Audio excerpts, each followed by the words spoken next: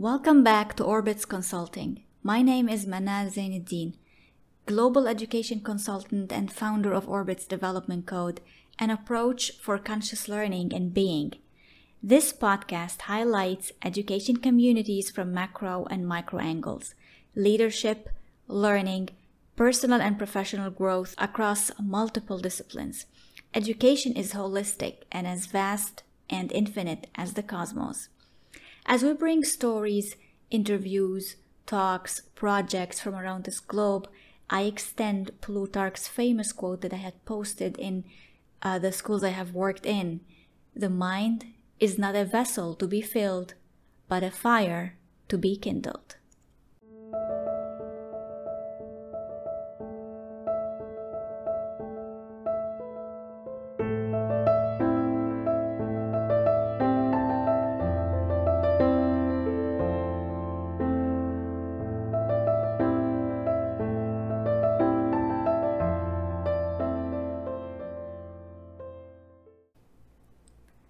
This is the last episode of EduCovid series, the series that I have been sending and updating since the beginning of the pandemic and online learning.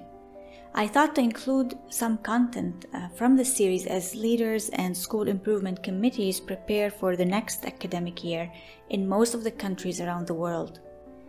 Episodes 8, 11, 12, and 13 present focus urgency areas: accountability, academic achievements and losses, alignment to school vision and mission, alignment to standards, and inclusion. The areas that school systems had to handle simultaneously as challenges rose and new sets of action had to be taken throughout the past year and a half. The remaining area is that of home cooperation. The pandemic caused school closures and we found ourselves suddenly transitioning to online learning from home. Parents and guardians found themselves facing an unprecedented challenge, which they had to juggle along with the health and economic challenges. The pressures that have been increasing due to the new strain of COVID-19 and the fear of children testing positive, which is already happening, along with many people dreading vaccinations, are enough to make all educators and families vulnerable and unable to handle more pressure. This is a point that demands consideration, especially now with the plans for in-person learning and new variants of the virus. There was no guaranteed way for schools and teachers to do all teaching and monitoring, and the learners doing all the learning on their own, so parents' role in this process has never been more needed than now. Most, if not all, schools assisted parents and guardians during that transition, and I provided resources too to help my school's network. A significant point to consider is that we cannot expect that all parents have strategies, techniques, and tools to handle concerns. Awareness sessions and continuous guideline plans are very helpful. Most schools around the world have started their summer vacations. So the need for home cooperation is much less than what it was during those teaching days. However, there are some suggestions that can be supportive during this summer and in our preparations for next year. Two researches in 2003 and 2005 by Desforges and Abu Shahar and Goldman state that, and I quote, "Involving parents, caregivers in learning has a greater impact on improving student outcomes than socioeconomics," end quote. So the first intervention when it comes to parents is to raise awareness through awareness sessions and guidelines at every possible occasion. Raising awareness about child differences and uniqueness, understanding that each child or adolescent perceives the world in a different way, helps remove the resistance to accepting the child and the adolescents and finding ways to handle their feelings and actions. Now, reminding parents that attention span differs by age and child's preferences is also very important. Most children have received the report cards. Comparing them to other children they know or average children draws barriers between them and the learning experience as a whole. It is the role of the parents to ensure a stress-free environment as much as possible, and this includes not forcing on them extra studying time. Sending surveys in the middle or at the end of each term can provide great feedback for improvement, such as when we ask questions like, how effective is the learning, whether it's in person or blended? And we know that most of the schools around the world will be heading towards in-person learning at the beginning of this next academic year. How valid are the assessment processes and procedures? And we also know that there are many changes taking place regarding assessment processes and procedures. Are parents giving their children a chance to articulate their needs? We know that some parents consider that children's opinions are invalid or waste of study time. Have parents noted any kind of disorder in the children's attitudes or behaviors that might be helpful to share with the school? And the disorders include anxiety, fears, embarrassment, anger, including home anger, internet addiction, even eating disorders. Emphasizing communication remains to be the most powerful way for maximum reach. So redesigning ways and purposes for communication emphasizes the urgency to keep paths of communication open and honest. And in this way, home cooperation active. Few of what can be suggested, for example, when there are some certain platforms such as Padlet, it can make communication possible and easily accessible and the cooperation more solid. For example, when you use Padlet to send messages of gratitude, appreciation, and recognition from school to home and from home to school is a very rewarding method. And there are other platforms that can be used in the same way and for the same purpose. Reminding parents of the assigned office hours gives no excuses of not communicating or cooperating in matters of importance. Reminding parents to have continuous discussions regarding daily tasks can keep all stakeholders on track. Checking social media and the children's activity feeds on a regular basis ensures digital safety of all stakeholders. Inviting parents to volunteer in activities and probably even plan activities and events can be a very good idea when also assisted and guided by the school. For example, PE and art classes, they were the subjects that parents could help with. PE, physical education, is easy to perform. It can be done as a family bonding activity. Arts can be done as well with direct or indirect support and supervision by parents. For example, direct supervision when parents and guardians themselves show the ways if they know some techniques or some strategies.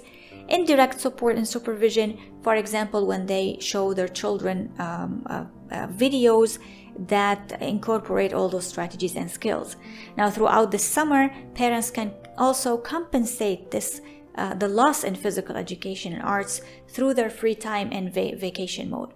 So, quick strategies for parents or guardians, such as finding a quiet corner in which the children do not get distracted by sounds of daily home chores and or the sounds of parents working from home, because we had lots of cases when parents were working from home. Now it is much less in this post-pandemic era, but it may be still happening in certain homes. Allocating a specific spot, such as a desk in which all materials are available for the child, for example, with the sharpened pencils and art material and all those kits and passwords for the virtual rooms. Now we do not need much those skills. Most of the children are have already been accustomed to all those procedures and routines, but at that time during last year it was really very important to set those certain guidelines, because they helped in facilitating those learning periods. Material needed which exceeded stationery. Now children needed items for sports classes, such as a towel for arm exercise, items for an item hunt, such as socks and spoons. I personally, as a mother, loved it when my children would just go to the room just to get a little item for the sports class. It was fun and they liked it, and we could ensure that they are doing sports classes from home. Older grade levels, for example, needed to have some material prepared for their chemistry classes in case there was a difficulty of having virtual chemistry classes. So those simple experiments could be done hands-on. And all these items and facilitations can be provided easily by parents. Assurances to certain children who did not easily welcome change and new routines, which of course we mean by this less surprising situations. And now with in-person learning, most of the schools will be returning to schools next September. There will be definitely new routines, and that won't be very easy. But I think that with time, children are getting used to all that.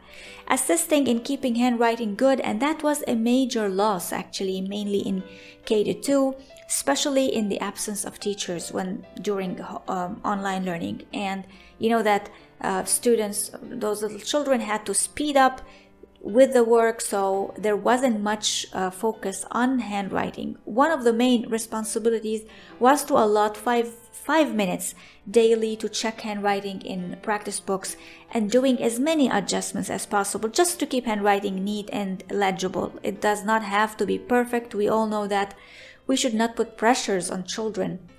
Fine motor skills differ from child to another. Advising parents to provide gaming that supports learning, mainly board games, construction games, card games. Parents can then observe children's cognitive abilities and demands as well as their behavior in the different contexts. They can also show their children their own behavior during problem solving, giving their children more self-confidence and motivation. And this can be done now as summer vacation, and there is a great a chance for that quality time, parents and children with board games. Parents' cooperation in ensuring that their children do not turn their camera off or find ways to sneak out of virtual classes, because it happened. But in case of hybrid blended learning next year, there can be some preparation for that. Giving children opportunities to try to do things in different ways to meet targets may be needed from time to time. We all know that parents are not all educators, and they were not trained to be so.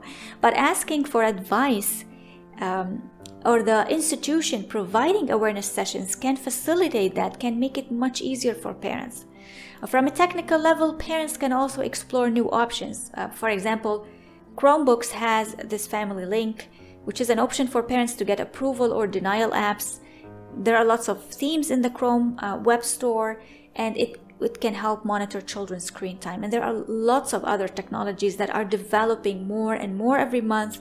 They are adding more opportunities regarding cybersecurity. So throughout last year, parents had three main concerns: academic achievement, anxiety, and boredom. Now, boredom due to school closures and lack of regular activities. The three concerns are not much less now, actually. It's true that most learners receive the report cards.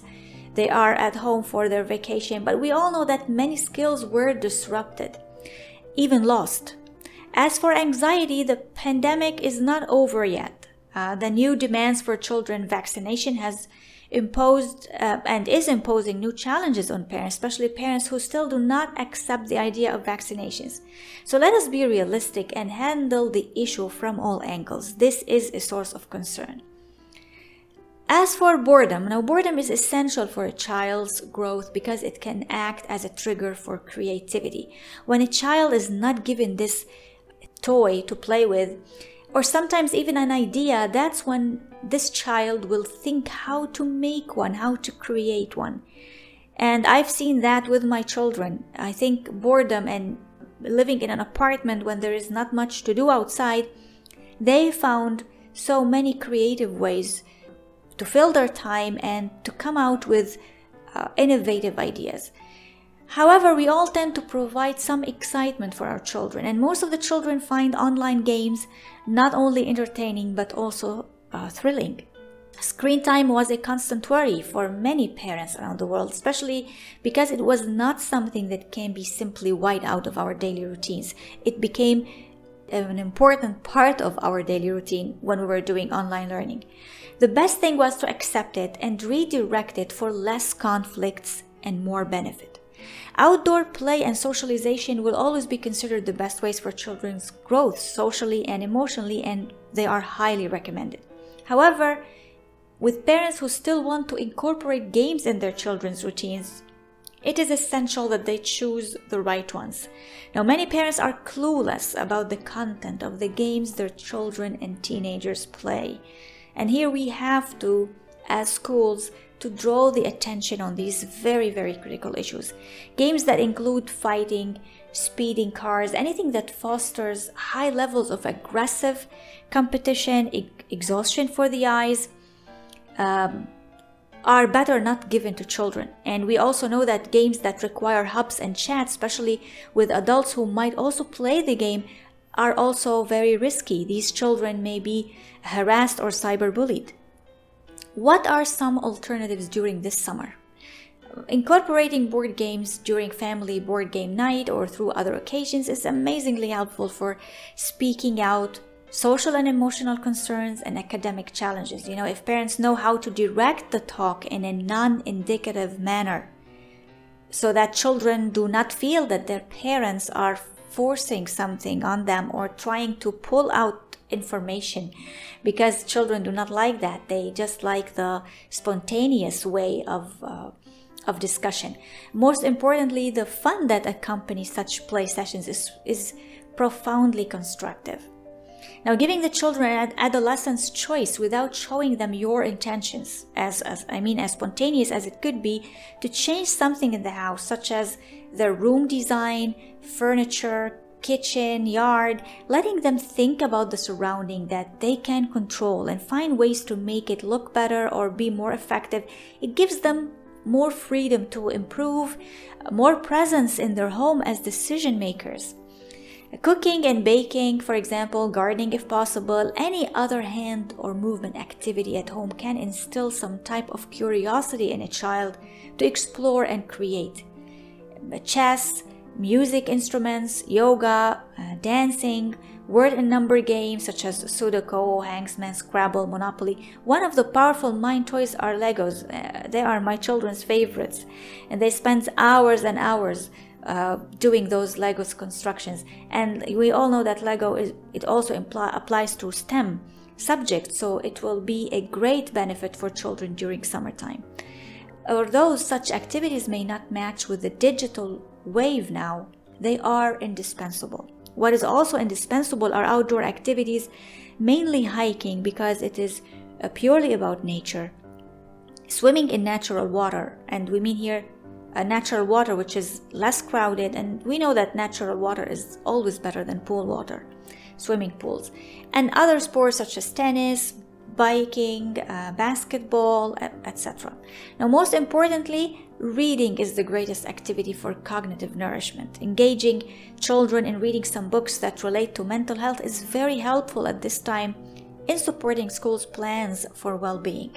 And there are lots of books in different languages. I'll just mention two here. There is Dan Santat's book, After the Fall. It's a tale about facing fears that pictures Humpty Dumpty that we all know. Another one is New Kid by award-winning author-illustrator Jerry Craft. It's about overcoming complex challenges. There are many other good examples for summer.